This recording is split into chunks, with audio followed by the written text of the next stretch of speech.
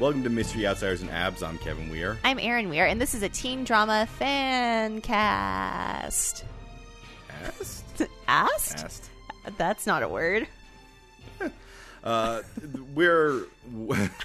This weekend we're embarking on a family reunion. Double family reunion. So we're kind of a little bit frazzled. Yeah, this is weird. We're recording on a Thursday. We're at my house. Yeah, it's Everything's wrong, guys. I watched the episode yesterday. I normally watch the episode like right before we record, so I have all the fresh jokes in my mind. I watched mine this morning, which you can tell because I'm so funny. Oh, well, no, we got a big family reunion on Saturday, but there's like a mini one on Friday, which like is tomorrow. A pre-family reunion. Yeah. And our dad hurt his back and didn't do his chores, so now Kevin has to do all of his chores. And our mother's going crazy. She's so freaked out.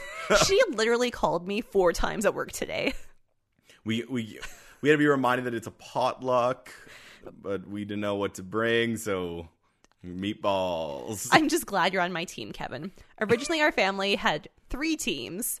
My mom and dad's house. Yeah. Kevin and Brian and Darcy's house. Yeah, it was house based. And my house. It was a Hula's Living Where based. So yes. I was on a team of 1. Yeah. And I was like, wine? I'm going to bring wine? Yeah. Wine? Will there be alcohol? I don't know. It's very good that luck is in the word potluck, because I feel like every single time someone says, oh no, it's a potluck, just bring whatever you want, it always has the capacity of just going terrible. You have to sign up for things. Otherwise, it's going to be all brownies and potato salad. Which this potluck has the potential of being. It could all just be brownies and potato salad. Because I'm pretty sure Mom's bringing potato salad and Brian's bringing brownies. Well, at least we're bringing something that has, like, substance. We're bringing meatballs. Bringing meatballs. Because you put those in the crock pot and you turn it on and then your job is done. It'll be good. All right, let's get into the episode, because we got an episode it's about family. This is probably the least family-based one. Well, someone really wants it to be about family, but her family doesn't want her. No, that's true. All right, this is episode 7, The Escape. The Escape.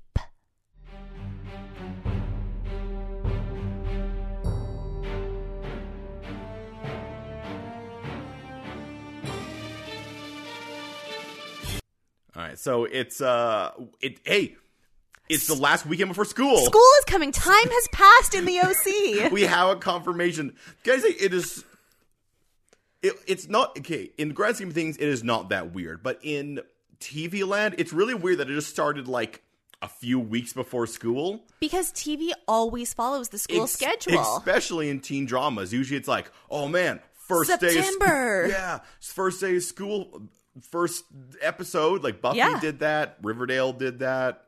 One Tree Hill? Yeah, very close. It very was close. Like very early in the school season. Okay, but still school. Yeah, yeah. School. Although One Tree Hill's a real weird TV show, and they realized halfway through the first season that they wanted to really extend it. So each season of One Tree Hill is a semester of school. Yeah, I mean, that makes sense as well. Yeah. But still, and you never see the summer. People always come back from the summer and report on their summer. Well, I think because this one is the OC, summer is probably very important. Mm-hmm. Like, I know we're going to get to winter. I assume it's just going to be more summer. Because it's California. It's California. Yeah. Yeah. But it's the last weekend before school, and Seth is trying to make Ryan go wild. It's true. He wants Ryan to go with him to Tijuana. Yeah. Because this is mind-blowing to me. I know it's California, but they can drive to Tijuana. When I was in high school, you went to like... Well... Bam. Well, I mean, they're in Southern California. I know. It's a 3-hour drive. Because if they're in Northern California, no. California is huge. I know. And it's a 3-hour drive to Mexico. Yeah. So Seth wants to lie to his parents and say he's going to Comic-Con. Because he goes there every year. I would have rather... Comic-Con in August. Here's the thing. I don't know if he was referring to Comic-Con or a comic convention. That's true, because I guess everyone calls their convention Comic-Con. Like, people even call Comic Expo here Comic-Con. Yeah, it's the Calgary Comic Expo. Yeah. Calgary Comic and Entertainment Expo, because it's CCEE. But it's not C2E2, because that's in I think Chicago or something. Great. There are a lot of comic conventions, and they're at all times of the year. I would not be surprised if there's a local-ish comic convention that he goes to every year. Or like I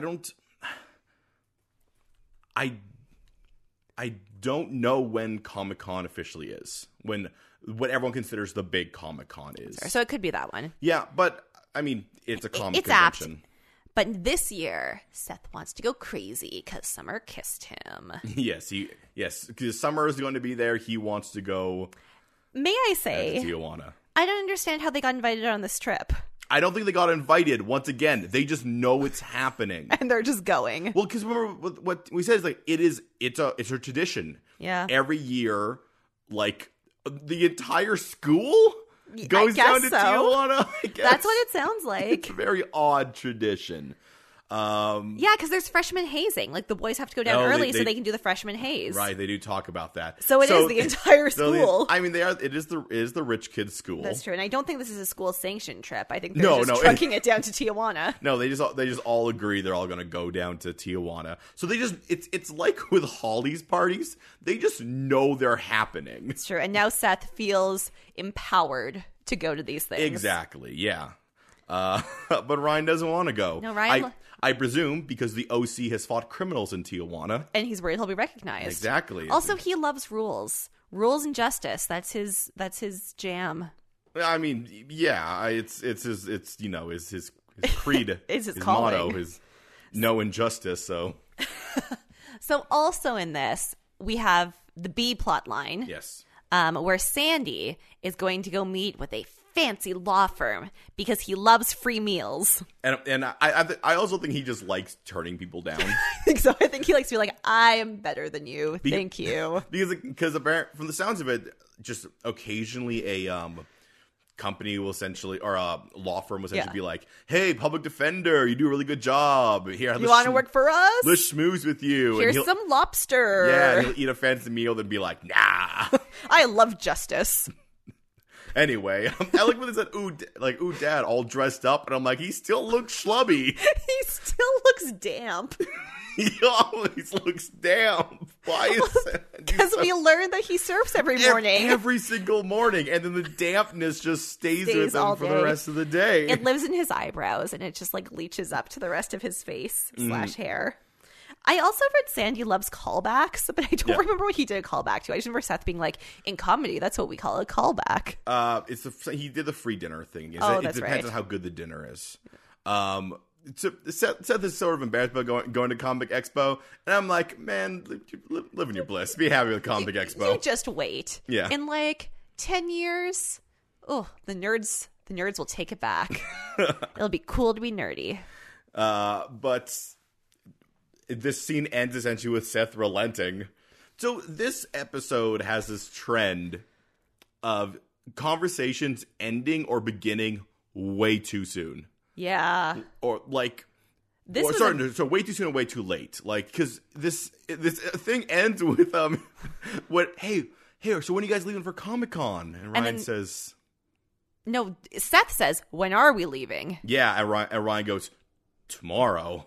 And then you're like, Ryan was talked around, I guess. But then Seth says, I guess tomorrow in Spanish. And I'm like, you don't think that would have looked any sort of conversation for like Sandy being like, why'd you say that in Spanish? Sandy is a lawyer. Are you learning Spanish? He is a wise man who gets to the crux of things. I mean, he'd be very happy that Seth's learning Spanish because, especially in California, there's a large like community. Sandy would probably be happy that Ryan and Seth are going to Mexico. He would not want to salt their game. But Kirsten. Oh, Kirsten. It's true. It's Kirsten. They just have to gaslight her. They love to gaslight Kirsten. All right. Then next scene, back in the pool house, Ryan has an awesome line because Seth slaps a sombrero on him, and Ryan just goes, I don't wear hats. And he doesn't. He doesn't. No. Not even sombreros. He's got to keep his sweet swoopy hair all good.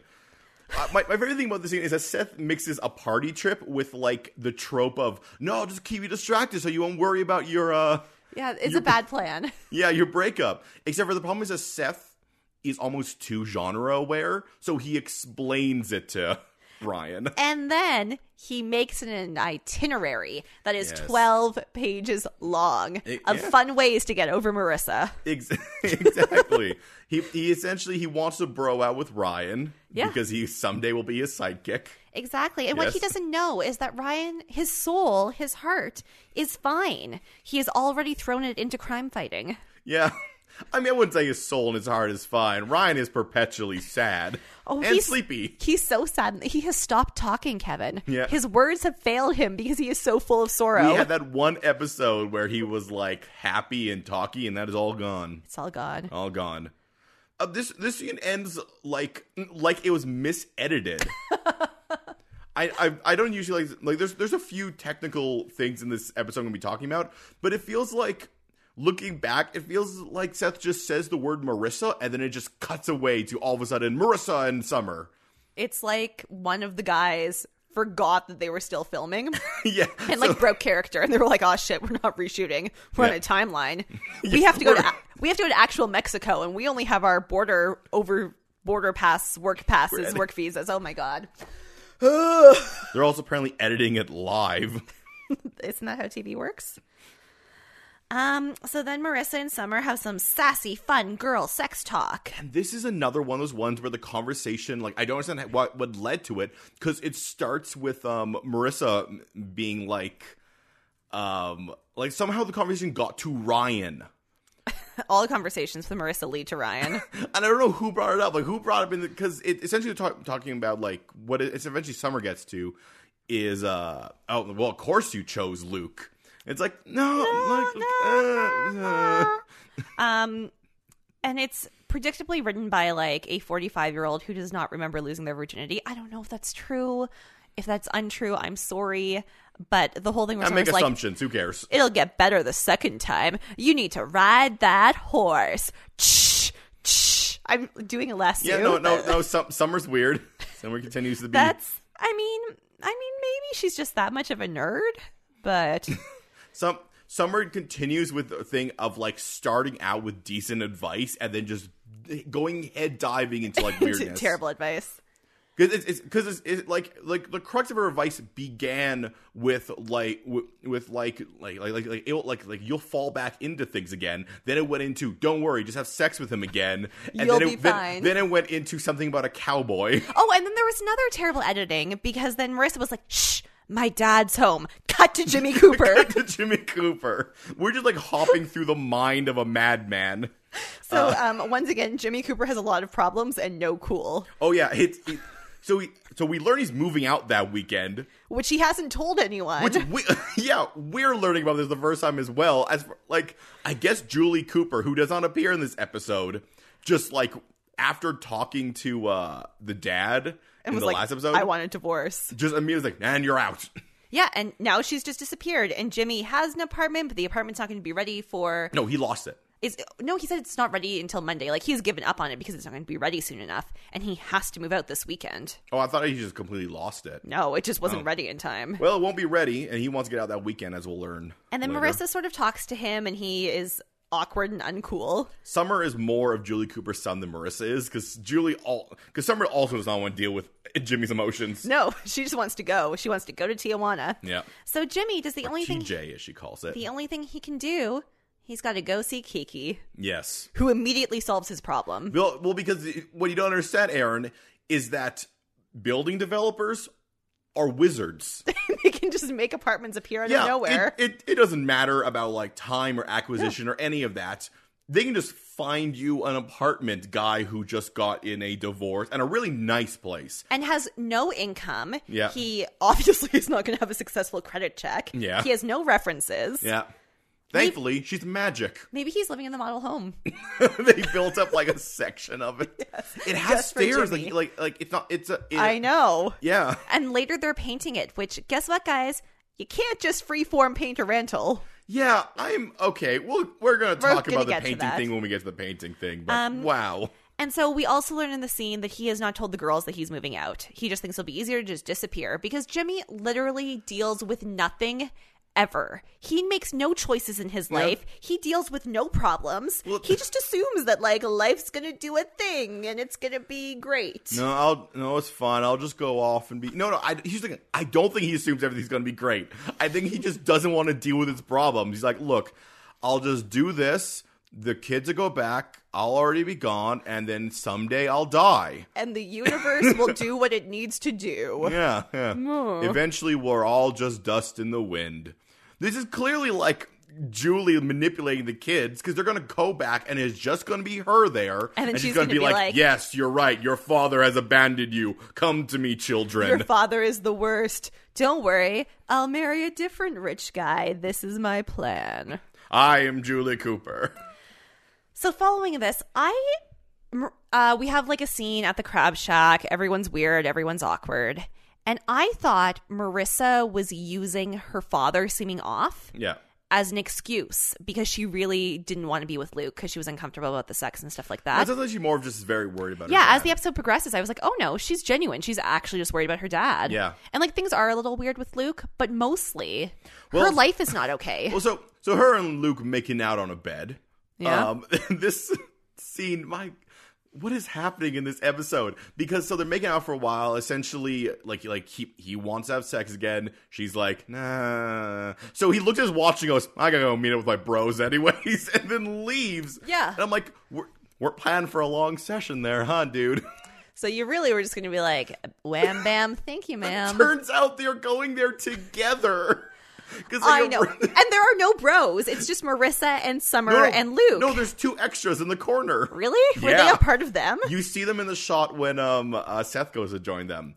But the point is everything's colliding at the what do you call it? The Crab Shack. Which I think is what it's actually called. No, it's a lobster place. I think it's called the Crab Shack. But it has lobster. Yeah. I'm relatively sure because when we first see it is Seth and Ryan talking about you have to choose your lobster. Yeah, yeah, they have lobster, but I'm pretty sure his shirt says Crab Shack.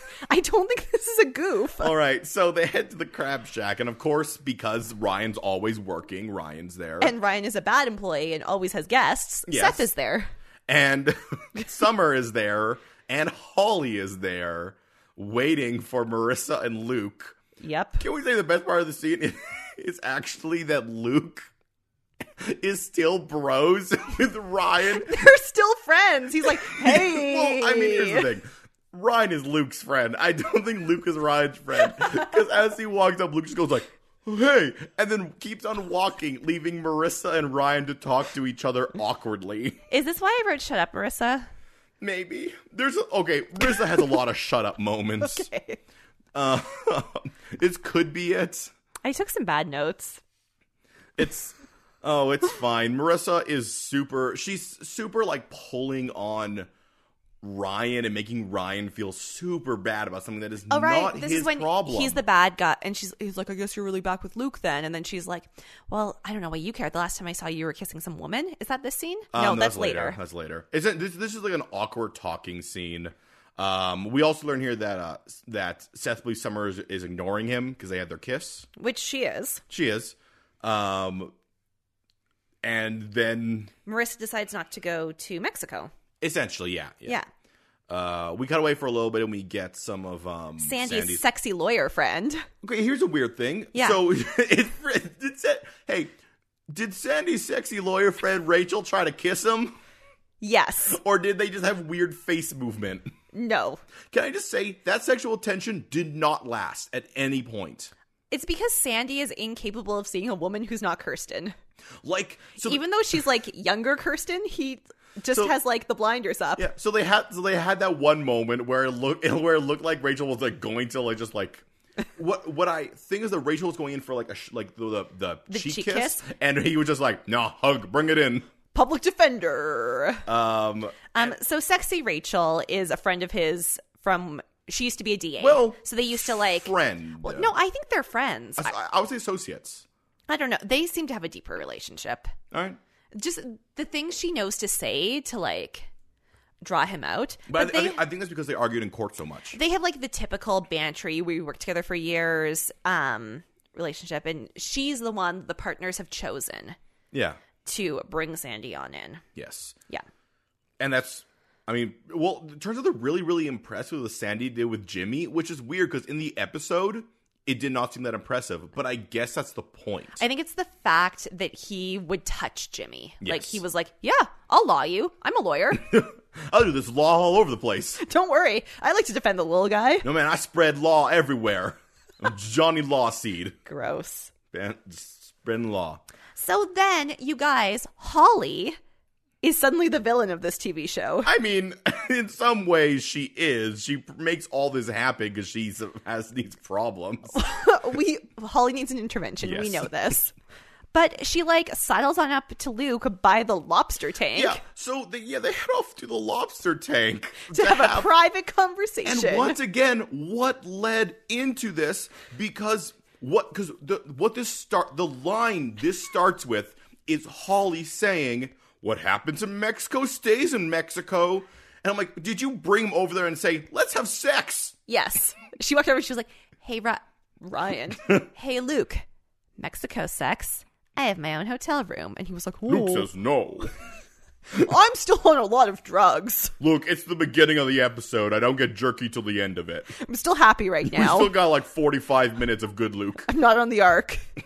So anyway, she wants to have sex in Mexico. He's like, but me and Marissa are back together. And she's like, that doesn't matter. She's not even coming. And he's like, but we're a couple. Yeah, she's a solid homewrecker. And then she's like, we'll see. We'll see. Okay, thanks, Holly. Yeah, no, she's a... Like, I'm sorry. No one approaches it like that. She is weirdly aggressive. It's only because he's on drugs and won't remember this, right? Like, that can be the only reason that she is approaching it in this manner. Where's the double entendre? Where's the flirting? Where's the ambiance? Where's the anything? I don't know, but it's ended with, like, Luke just sort of, like, looking at her and smiling, and then then Ryan sleepy eyes him. Like, Ryan has no idea what's going on. No. Ryan just like, oh, look, it's Luke. And Luke's like... He knows. The OC he sees inside my soul. Because, I mean, we're going to have to jump here, but he takes Marissa and says, okay, the line was, let's get you out of here before the road trip starts. That didn't stick in my mind. It stuck in my mind, because what nonsense is that? What did he just say?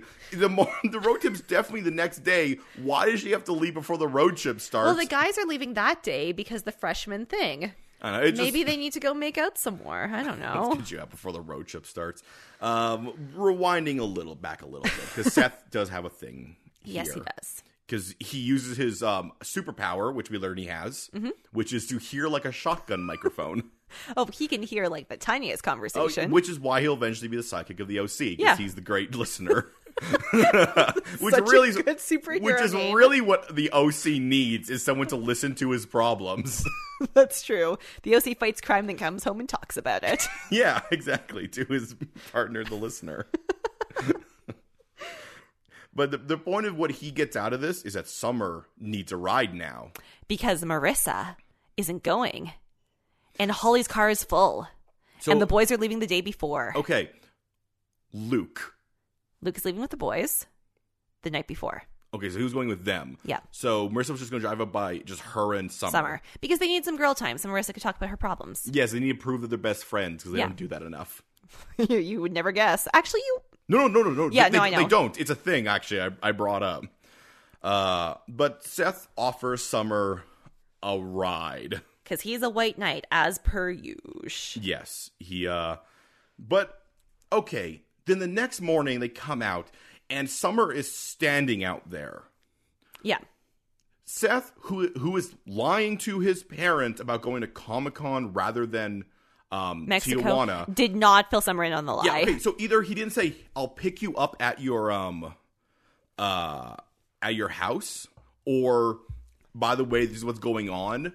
Like, unless if Summer actually lives in Marissa's basement like some sort of golem, she would have had to have been driven there. I mean, Seth is very bad at lying, and he also assumes everyone has the same psychic connection as he and Ryan have. But he seemed to at least have this one planned through. So he told her, yeah, meet me at my house. And at no point, even Ryan didn't bring up, well, weren't we lying? He didn't like give him a sleepy mutter like, hey, weren't we just going to lie about? You know what? From what I know of Summer, it's entirely possible that he did tell her and she forgot. It's true. Or wasn't listening. That's Because true. based on future events, he could have been like, I'll drive you. And then everything else that she heard was just like, blah, blah, blah, blah, nerd, nerd, nerd. Yeah. Seth Cohen, murmur. The funny thing is the way that they got through the lie is not through any sort of like quick thinking or anything like that. It's just Sandy did not ask any more questions. No. Because like, oh, you're interested in comics? And Summer's like, ew, comics. And Seth goes, she likes anime. And she goes, ugh, and then leaves. Like, She's like, I gotta go talk to Coop. Again, Sandy is a willful accomplice in Seth's lies. He knows exactly what's going on. Yeah, he knows what's up. He doesn't care. He doesn't care. Okay, so she goes over to say goodbye to Coop, and Jimmy is like, no, you have to leave. You can't stay home this weekend. Yeah, Jimmy White Fang lights her. Because she's like, I thought we could hang out together. I can't take care of both of us. She's like, okay. And so it's like, let's go pack. That's a weird thing to say from a father to his daughter who just wants to hang out with him because he seems sad. But he can't take care of both of them. Jimmy Cooper can't take care of like a ficus. So This is insane. This entire thing is just a very, very complicated setup to put Marissa and Ryan and Summer and Seth in the same car. yeah, they spend a lot of screen time on that. Yeah, and that's all this is just so that we can have this like sitcom-esque style of getting them all together. And then they drive away with Summer shouting out the window, we're going to TJ! And once again, Sandy's like, I'm not hearing this. I'm not listening. I'm glad you're finally being a real teenager, Seth. Great. Gonna close the door that's always open. So then, this is the painting scene. Why are they painting? Oh, I know why they're painting. So we can have a cute, fun, like, active scene. Here's the thing. Well, I agree. Yeah, if you're going to paint your place and you want to do that, yeah, do it before you get anything in there. I guess is easier. But one, he's emergency moving out because he got a divorce. Two, he has no furniture. Apparently. No, like, as if Julie's going to let him take anything. If he was leaving that weekend and he was like, unless he was going to do a pack like Ryan's parents did, he's not bringing anything with him. No. Maybe Maybe he's buying everything?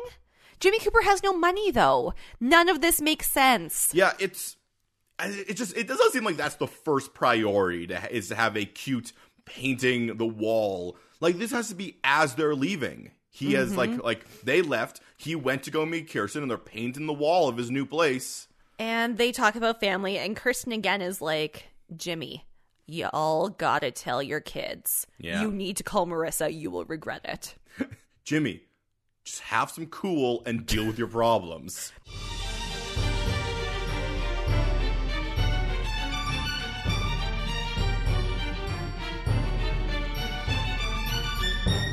So, Aaron. Yeah, Kevin. What are you drinking today? Today I am drinking a very tiny blackberry ginger ale. Very, very small. It is 222 milliliters, made from real ginger. Ooh. And there are 80 calories per can. I'm like convinced that I only bought these because they're tiny. The distinct option. Quite likely. Yes. They're a great size, though, if you're making a mixed drink. Like, if you're making, and you want it to be in a tall glass, perfect size for that. Well, yes, because, like, if you work at a bar that doesn't, it's not actually a bar and all this stuff comes in cans, you end the night with, like, 15 half-full cans. But this way, let's say if you're making a small drink, you use half this can in one drink, half this can in the other, and, it's wise. Oh, good. It's pretty good. Blackberry ginger ale, Canada Dry, A-okay. Kevin, do you want to try some? No, I think one sip would drain that. Great. All right. So, Summer doesn't know that Seth is Jewish, which A lot of things happen in this is scene. insane, because Not that I want to like propagate stereotypes, but his last name is Cohen, so you can make some reasonable assumptions. Also, I'm sure that no. Once again, Summer doesn't listen. At some point during their school life, it came up where they were like, "Talk about your holiday traditions," and he was like, "I celebrate." Well, he celebrates Christmaka, but well, he would have had to explain that at some point. No, he does celebrate Christmaka. I know he would have had to explain that at some point. Yeah. So, just saying, like.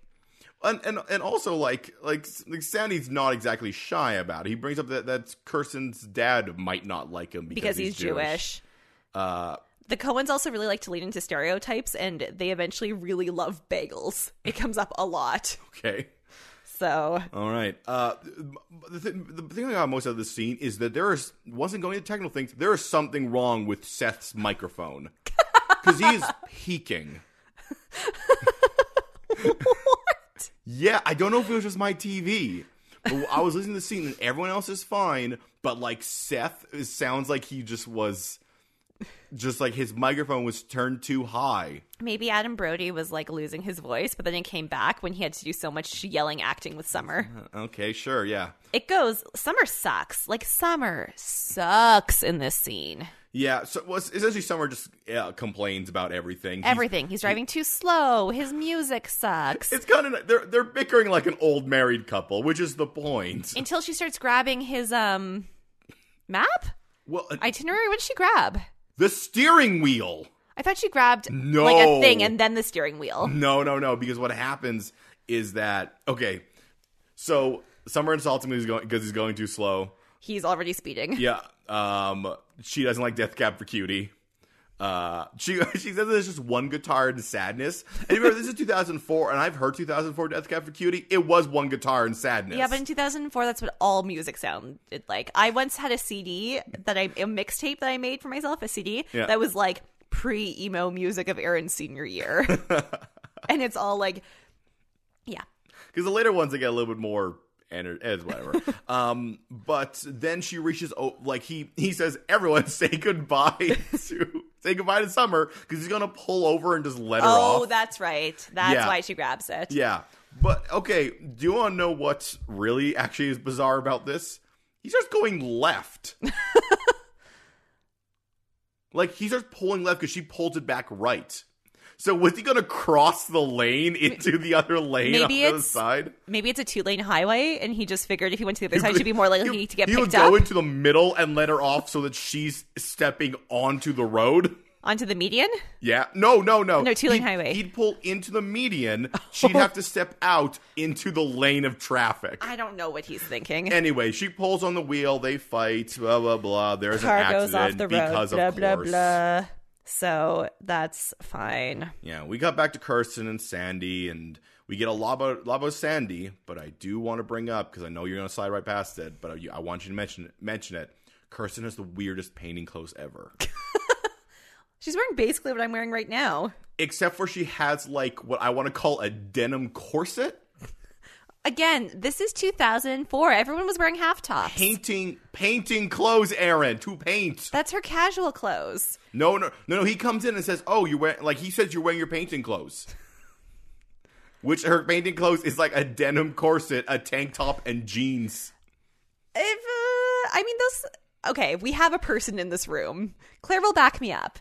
In 2004, people wore like little half tops underneath their tops. They were like half vest things. I don't care what people wear. I care what people wear when they're painting, which is clothes you don't mind getting ruined. Yeah, that's her casual clothes. By the way, he sees the paint on her, and that's what he comments on, not the fact that she's wearing her painting clothes. I think her painting clothes were weird. Guys, just so you know, Claire nodded. She agrees.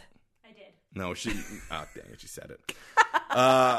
But there's another point to this scene. Which Sandy gets a surfboard from the law company. Yes. And he is tempted. He tries to play it off as like, oh, I'm Sandy, I'm not.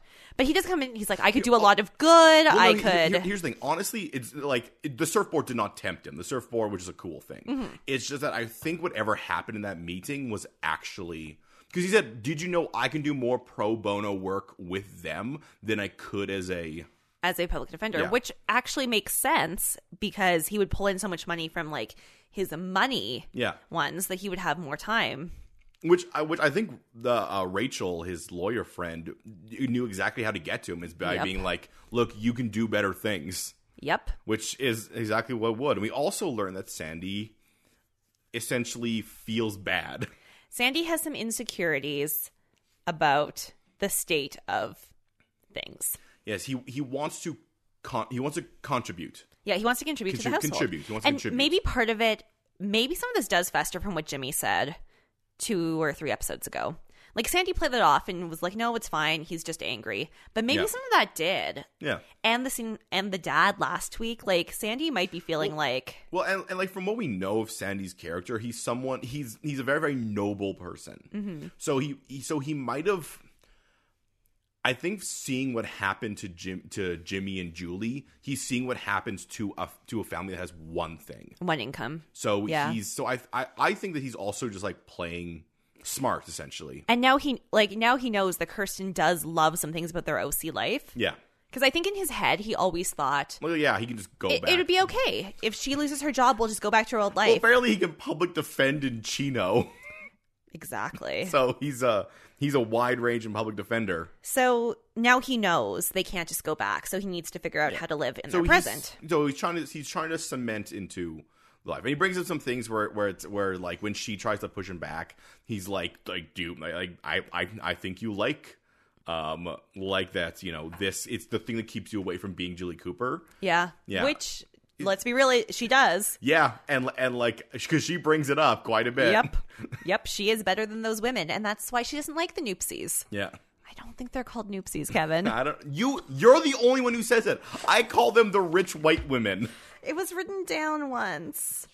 Okay, well, it was also said once. You also forgot that. It'll come up again. All right. Let's go back to the kids. Okay. Because they have gone straight from the accident to a motel somewhere. Yep, that they had to hitchhike to. She puts chicken like a feather off of her. Yeah, so I wanted to see once again. I want to see that scene. They're showing us weird parts. And for whatever reason, there's only one room left in this motel. I think they can only afford one room. Not because they're not rich, because they don't have access to the other stuff yet. Because keep in mind, they go to a vending machine to get why don't they have their credit cards? Here's I don't know. I don't know why they don't. It just seems like that's the plot point that's going on. Yeah, I don't know. I would make more sense if there's only one room. Although for a long time, I thought there were 2 rooms, and then for a while, I was like, are they in 2 different rooms? Then why is Seth? Why are Seth and Summer staying in a room together? and Marissa and Ryan staying in the other room. No. Turns out they're all in the same room. There's just dramatic things happening 2 feet apart from each other. Exactly. So Ryan decides to actually talk about something. Well, yeah, Marissa. Well, essentially, first he tries to be cool about it. He's like, "Do you like what sort of food do you want?" And then Marissa's like, "Let's talk." And he's like, "Fine." Guess who I live with now? Sandy Cohen. That means I can talk about problems like a grown-up. You want to do this? Let's do this. And Marissa's essentially being like, this is where I wrote "Shut Up, Marissa," because she's being like, "This is your fault." And Ryan's like, "No, I'm with Luke, and it's your fault because you didn't pick me." And Ryan's like, what? We weren't together. I was letting you sort out your emotions." And then she's like, You went with Luke to the last party. It seemed pretty well set off. And then she's like, "Well, the last time I saw you, you had your tongue down some girl's throat. Or should I say some woman's?" And I don't care. "I only did that because you were dating Luke." And then she's like, "No, I wasn't. I hadn't decided yet, but you made the decision for..." Shut up, 17-year-old. My thing is like even if it's not Ryan or Luke, there are other people around. Also, maybe just don't date anyone like you said you weren't going to when your dad got punched at that party. Well, I mean, that lasted for about half an episode. I know. Yeah. And then Luke got shot. Then Luke got shot. Bullets. No, she went on a date with Ryan before Luke got shot. They had their cute pool date. Yeah, they had the cute pool date. She sucks. Yeah. You know who else sucks? No, they don't. Summer and Seth. Yeah, they continue bickering. They fight over the bed. Yeah, so they have to share the bed, obviously. Marissa and Ryan are sleeping on the fold-out. But before they find that out, Ryan goes in to like set up the fold out, and Marissa gets a phone call from Jimmy Cooper. All right. Because I think he's secretly hoping that she's already in bed or too drunk to answer her phone. I think he's hoping that he could leave a voicemail. That is the only explanation for him calling at like what is clearly 11 o'clock at night. Yeah, and he's sitting in an empty room because he has nothing. Yep. And calls her up, and he tells her that he's moving out. Yes, he tells this her is also, you're getting a divorce. Yeah. So not only have they not told the kids that he's moving out. Yeah. They haven't told the kids they're getting a divorce. Now, because I feel like the divorce announcement could come first, and your dad's leaving this weekend. Well, I hear yes, in a way, but I think the thing is that once you say we're getting a divorce, that sort of like precusps on moving out. I know a couple who had 2 little girls who split up and then lived together in their house for a year afterwards because neither of them could really afford to buy each other out of the house. It sounds like Jimmy, that's not a problem for Jimmy, who has mystery money. And they were both too stubborn to be like, well, we'll just rent it. When have we never known Jimmy to be stubborn? That's true. It sounds like this is the only way that situation would go. This is the path of least resistance for Jimmy. So Marissa's real sad and they have to cuddle in bed. Well, okay, no. They do this interesting shot where it's Marissa and Marissa and Ryan, and they're facing away from each other on the pull-out. And it's hard thing. I'm like, they're having this like very quiet conversation. I'm like, Seth and Summer are 2 feet away. I hope they pull out and reveal, yeah, Seth and Summer are 2 feet away. Yep. And they're also laying Seth and Summer are asleep, though, because they're like old people. Well, also, Summer's the only person who puts on sleep clothes, which is fine, because in a room like that, yep. I'm impressed that she put on sleep clothes. Well, and I imagine the boys had planned to sleep in, like, their undies. Yeah. But now the girls are there, they can't. Well, but I mean, even Marissa, like, she wears her clothes. She's too sad. I guess she's sad. I from what we've seen of that apartment, I would have slept on top of the covers, fully clothed, with my shoes on. You know how Marissa is, and like though. A phone in one hand and like car keys in the other in case I needed to go. Marissa just sorrows onto beds fully dressed. Yeah. But they wake up and we learn that Ryan's a sleep cuddler. Yep, because he has realized Marissa's sorrow and all he can do is hold her. Yeah, he subconsciously has like not even just like arm over her lap. He's enveloped her. He is protecting her from the world because that's all the OC does. Like he is chest to back, like hand clasping her hands in front. Which makes me wonder if Ryan and Seth share a bed, if this exact same thing happened. There was one night where Seth got drunk and they got in the fight in the first episode. Oh, yeah. Yeah, I'm surprised they didn't wake up and it wasn't Ryan just, like, holding on to Seth. That's because Seth passed out on the lawn chair cushions that night. If he was any closer, Ryan's sleep cuddling would have happened. Meanwhile, Summer and Seth are being old people, having breakfast together, reading the newspaper, sharing the toast. They were really great scene because they both have the newspaper and then they silently pass it towards each other. Yes. Then they keep on going. Seth just like pushes her his toast. His toast. She eats it. They both sip at the same time. And then, unfortunately, Seth once again is too genre aware and starts calling it out. I know. Like, if he had just not called it out, everything would be fine. But they almost had game. Yeah, but he's being too, like, look at all this evidence that I have found. Look, we're meant to be together. You ate my toast, woman. We did all these things. Mm-hmm. And then we had Summer, apparently suffer some rage blackouts. Which I'm willing to accept. Yeah, that seems completely on brand. Because apparently, well, she says she doesn't remember them kissing. Because she has rage blackouts. So she kissed them rageful, or I don't know. But Seth decides to drop it for now. And then for now. So they go back to see Ryan and Marissa, who they didn't wake up because they were oh so cute. Yeah. But guys, when push comes to shove, Summer is actually a good friend. Yes. Because she immediately says, I'm sorry, honey. She hugs her. She says, we can go home. Like, she is doing all of the right things with none of the terrible Summer logic. But, well, no, here's actually a cool thing. Summer also brings up this, like, maybe we should still just go. Because if you go back, it's going to be you in an empty house feeling sad. But if we can go do this, it'll be better. Distracting. Like, she... I know in her head she kept going and being like, and then you can have sex with Luke. And then she was like, no. wait, stop. She like looked at Seth, and Seth was like, she's like, oh, all right. Yeah, because she says, as a child of divorce, you don't want to be there. Yeah. So good work, Summer. Yeah, so Summer does good, and so they head off to Tijuana, which is full of such debauchery. Yes, and Summer wears more clothes in Mexico than she does in California. Yes. I love her outfit, by the way, guys. It is a super on-brand, like, really trendy today outfit. She has, like, a little cropped, like, off-the-shoulder blouse and these flared jeans. Really, really cute. Marissa doesn't wear her pants where pants should be worn. That was what 2004 was I know, like. I didn't bring that up earlier, but she wears pants I'm going to call dangerously low. No, that's what pants were like. I know, Aaron, but still doesn't change the facts. We had this trend. My friend Nadia had them. The 1-inch zipper. Mm-hmm. It was a real thing. So, I did not own any 1-inch zipper pants because I have a long torso and shirts were short and I didn't like showing my midriff. But my point is, so there's wearing your pants at your waist, there's wearing your pants at your hips, and there's wearing your pants at your upper pelvis. Yes, you used to be able to see everyone's entire hip bone. Yeah. Anyway. Many people did it. There was lots of muffin top abound.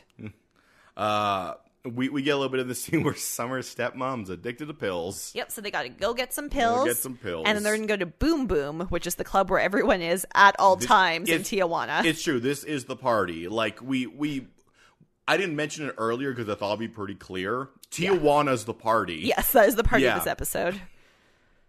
But we go back to the adults. Adults who are dealing with teenage problems. Jimmy Cooper, shut up! Jimmy talks about his relation with Kirsten way too much. And yes, I know in this scene it's because it's sad set up for, like, their momentary kiss. He's never been single before. He went from Kirsten right to Julie. But you know what? I'm starting to feel for Julie because I feel like every single conversation with this guy is being like, well, when I used to date Kirsten, well, you see, when me and Kirsten were going out. And you know what? Sandy met Kirsten when he was 22, and I think Sandy might be a little bit older than Kiki. Yeah. So they dated from like 16 to 18. Oh. I don't talk about the guy I dated when I was 16. That's because you don't live next to him. No, I moved across the country, and then we broke up because it became eminently clear I was never moving back. Anyway, so Jimmy touches her on the back, which is the sign for second. Well, remember when Ryan touched Marissa on the back? It's true, touching people on the back just drives the Coopers crazy. Anyway, so kisses her on the mouth. And she runs away. And he immediately regrets it. Yeah, bad choice, Jimmy Cooper. He's like, dang it. Leave Kiki alone. Dang it, I did it again. Dang it. You are bad at life, Jimmy Cooper. I panicked. I'm not good at things. And then God. Holly's dad comes in and punches him. How could you punch Kiki? You're a monster. You stole my life. I also love her. Okay. I'm just saying that everything's compiling on Jimmy. So Luke is clearly still very drugged up because he falls for Holly's seduction very fast. And Holly's seduction is bordering on sexual assault. She might have drugged him. Right? She's like, hey, let's do it. And he's like, no, Marissa. I don't want it. She's not here. I don't want it. Let's Come dance. On. I don't want her. And he gets dragged away. And then everything gets sweaty. And I'm like, he's on something. And she's like dancing upon him, and he just kind of like his head lolls around because he's super high. And then she kisses him, and he like, hold on, I wanted to go back to this entire party for a second because there's a thing in the world that I think is incredibly disgusting, and I hope does not occur that much outside of like television, and that's body shots. I've never seen nor done a body shot. I hear people talk about them, and seeing them, it's super gross. I once saw the Try Guys do it on BuzzFeed, but that doesn't count. No, that doesn't count because their entire thing is trying like, this seems horrible. Yeah, it like because you see it like be done in this, and it just looks like. Well, and I've seen people I've seen people put shot glasses on someone's stomach and take that shot, but I've never seen like the alcohol in the belly button shit. That's essentially just using someone as a table. And I mean, some people like that. That's some people's kink. All right, great, going both ways. All right, If there's one thing you can take from this episode, body shots are gross. Episode title right there. They're just all so just like, and you see, I know you don't. and like you look like in every other shot, everyone's so sweaty. Oh, Tijuana is disgusting. Marissa says it's gross earlier, and it is gross. Yeah, so like. So God. Our hero kids are also partying. They get some shots. They're having fun. And then Marissa looks across the club. Well, no, her and Ryan are going through there together to find Luke. Because, Luke is Ryan's bro now. I guess. And Luke is making out with Holly. Because Marissa's weekend just getting worse and worse. And Marissa sees him. Ryan's and is then getting he better sees and Marissa. better. Yeah, and then everything just, like, goes off. So Holly starts shouting that apparently Luke does it with everyone. Which is throwback to the pilot where we saw him hook up with Beach Girl. While, I'm like, maybe it was a recasting and that was Holly in the first episode? No, I think that was Holly 1.0. So whenever... So I guess whenever Marissa and Luke have any sort of, like... Vague problems. He's like, where's a blonde? Give me a blonde. Give me someone who's Marissa-esque. Good. Literally just blonde. That's all I have sorrow. Yeah, so Holly shouts a whole bunch and like... And then Summer and Ryan start a fight for justice. Yeah, so Summer's going to kill her until Seth pulls her away. Because of the rage blackouts. Oh, Luke tries to go after Ryan. Ryan's like... No, Luke tries to go after Marissa and Ryan's like, nope, not okay. Nope. And then Ryan's like, this is my moment. He's on drugs. I can do this. And he punches him out. Well, not out. He punches him real hard. And then he takes off to find Marissa. And Luke ends up punching someone else. Luke just punches someone else? Because Luke is on drugs. And then it's a huge punch fest. Yep. But our heroes, they're gone. They're looking for Marissa. Yeah. And I kind of wanted this scene to be just everyone, just them grabbing like... skinny blonde girls in Tijuana. Just like, nope. There are so many here. Finally, Summer finds Marissa. I mean, immediately. Summer. Yeah, in the hotel room. Yeah, immediately Summer's like, I'm going to go to the hotel room. They're like, we're going to check the streets. She's in the hotel room. Yeah. And once again, Marissa's like, no, don't call the boys. You just need to be alone. And once again, Summer actually does the right thing. I'm in the wrong way. I'm really glad that Summer was the one who found her. Yeah. I know in the end it turns out being sort of a plot thing, but we needed more Summer being a good friend because the series for a while seemed it's like Summer was kind of the foil for Marissa. I think they weren't sure what they wanted to do with her, and then they realized that the friendship between the women was important. Yeah. So luckily she finds her. They have a nice little talk. Summer goes off to actually just call them. Yeah, she's like, oh, I have to go to the bathroom, and then we'll go get dinner, and it'll be awesome. Yeah. But she goes to call the boys because she knows she can't handle this by herself. Yeah. But it's not like she just calls them, let them know. Well, she calls them and let them know that she's fine. Yeah. Don't worry about it. Unfortunately, she made the mistake that she couldn't possibly realize was a mistake. Yeah, Marissa sees the pills and decides, I could do pills. This is my night. Takes the pills, takes off. So, Erin. Yeah. Do you remember? Mm-hmm. Way back. Mm-hmm. The first episode of the OC. We did before Riverdale ended. When Marissa had a drinking problem? Yeah. Remember how that never really came up again? Turns out it's back, and now there's pills involved. Yeah. Well, I knew it was coming. Yeah. She did not have a drinking problem for weeks, I guess because of the good influence of Ryan. Yes. The OC made her great. Yes. But unfortunately, with Luke continuing to be terrible... She decides to find the one empty bar in Tijuana. And the bartender, who clearly does not have ProServe. Yeah, I'm sure. Well, there are a lot of warning signs that he should not be giving that young lady alcohol. But he just keeps handing her shots. Yeah, I'm going to say ProServe, probably not a big thing. In Tijuana? Yeah. But she pops pills and takes shots. And we briefly cut away to the grown-ups. Yeah. Where they talk about everything, and Sandy's very real with Kirsten, and Kirsten's very real with Sandy about everything, except for the kiss. Yes. So that's great. Yeah. Well, thanks, guys. Sandy took the job, is the big thing we got. Is that Sandy decided to take the job. So that'll be exciting. Then we're back to Tijuana, and this sequence I thought was amazing. It is so creepy. It is so unsettling. It is very... Wow, Marissa is ruined to the point that I thought this would all of a sudden turn to The Walking Dead. Like, she is just wandering through this, like, massive street party, and the music is dissident and creepy. It's very clear that, like, is not just, like, she's drunk. She's also, like, she's getting the thing you get when you mix alcohol and... Yo, she's messed up. She is not okay. And illegal Mexican painkillers. Yep. Which is that she has turned, like, pallid and is... She's so sweaty, and the contrast between all these people who are on the streets who are terrifying her. Yeah. And they're not trying to. They just are by their existence. Yeah, they exist. And so she ends up stumbling down an alley. He lies down in a spotlight. And this is all intercut with the kids looking for her. Mm-hmm. And they find her. Well, thankfully, because she laid down in a spotlight. Yes. I assume a street light.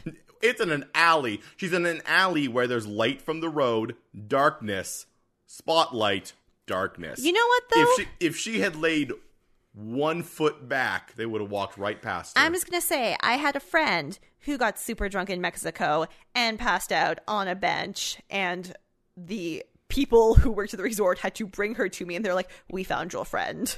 Okay. And like, and then she was like, Aaron, I had a Marissa Cooper moment. I was so drunk, but then I found a street light and I laid under it, and I knew someone would come and carry me. Yeah. Okay. So yes, it's good. It teaches young girls to find street lights when they're overdosing. Exactly. We were also in Mexico.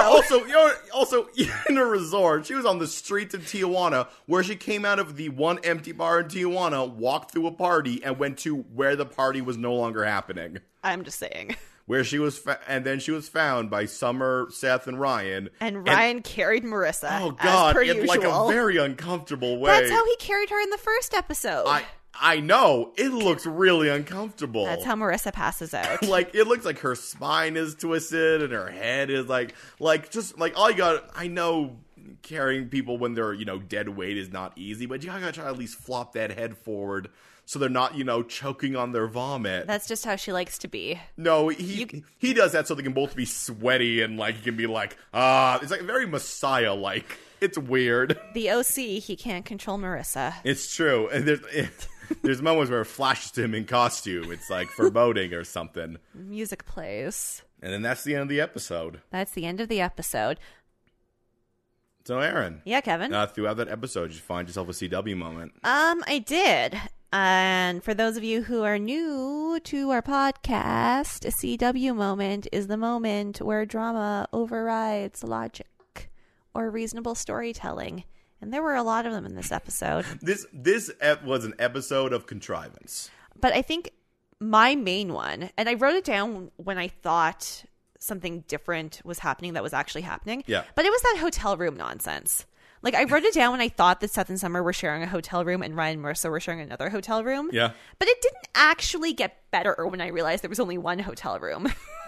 Why is there only one? These are rich kids. They have credit cards. We know they have credit cards. This is just a way to get Ryan and Marissa in bed together so he can OC hug her. Were they in a cash only like motel room? The thing that makes me feel like that is they went to a vending machine. But like, what is cash? Which it felt like is their only option. I feel like that's because it was so late and they had no car. It feels like there's a cut scene. It feels like there's a scene cut there that would have explained any of this. And they're like, it's fine. People just get it. Everyone's been to Mexico. No, guys, that's not how it works. I don't think they're in Mexico yet. No, I don't think so either. Kevin, did you find a CW moment? Man, I found two, but I think I'm going to go with the one that is just... My CW moment is going to go to a guy who, for the episode, had a solid enough plan, but this one thing was clearly just so that they could have, this, dramatic reveal, which is how Seth did not explain to Summer the plan. Like, here's the thing, I'm giving this a CW moment because it is the most unlike what would happen in real life. That's fair. In real life, Seth would be like, Summer, no, I'll drive you. It's fine. I'll pick you up from your place, and then we'll drive off from there. Like, I understand why they needed it to happen because they needed her to be there so that she could go over and get Marissa, but and then it'd be. They also could have just had a scene where he was like, "I'll drive you," and we either could have shown him talking and her zoning out, Yeah. or we could have had him being like, I'll come pick you up, and then she'd be like, oh, I want to say goodbye to Coop, and he'd be like, okay, cool, I'll pick you up at Marissa's house, meet us at the end of the driveway. There could have even been a moment where Seth says, I told you I was going to pick you up, and she's like, I don't want you knowing where I live. Yeah, like there are a million ways that it could have been justified. There's a bunch of other like ways that they could have gone with this. Other than that, it just seems so different from how reality would have worked, which is why I think is the perfect CW moment. Drama overriding logic. Yes. Yep. And reality. And reality. All right, so if you like that episode, you should give us a rating, a review, a subscription. Do it on iTunes or whatever your favorite podcatcher is. You should also interact with us on social media because, guys, I don't know what to Instagram. There's no Riverdale stuff coming out. Do you just want me to treat it like my personal Instagram and show you hilarious pictures of my life? Because I will tell you that will mostly be pictures of the lake by my house and like glasses of wine next to plates of food. But if you want that, I'll do that. I will say that the Riverdale stuff, there is stuff popping up now because it's gone to the point where the people who watched it like with it have already watched it, and now people have done their Netflix binges with it. Yes, but I don't want to know what's going on. Yeah. I like to be surprised. Fair enough. I'm mad enough that I know that Hiram is going to be young and handsome. I want him to be old and handsome and curly-haired and basically look like Brian Darcy James. No, that's not who I mean. Brian Stokes Mitchell, except Latino. That's what I want. I want him to be literally the comic book character. But also Latino. No, I want him to be animated.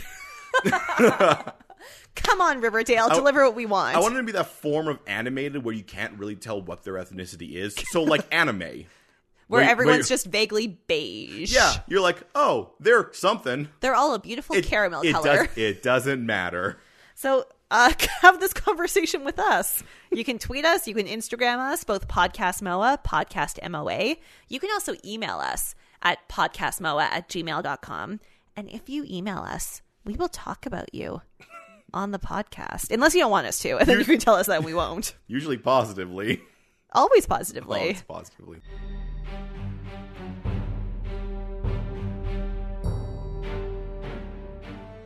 What will happen to Marissa? How will Sandy fit in his new job? So Jimmy Cooper definitely doesn't have a bed. Right? For answers to all this and more, join us next week on Mystery, Outsiders, and Abs. A Teen Drama fan cast?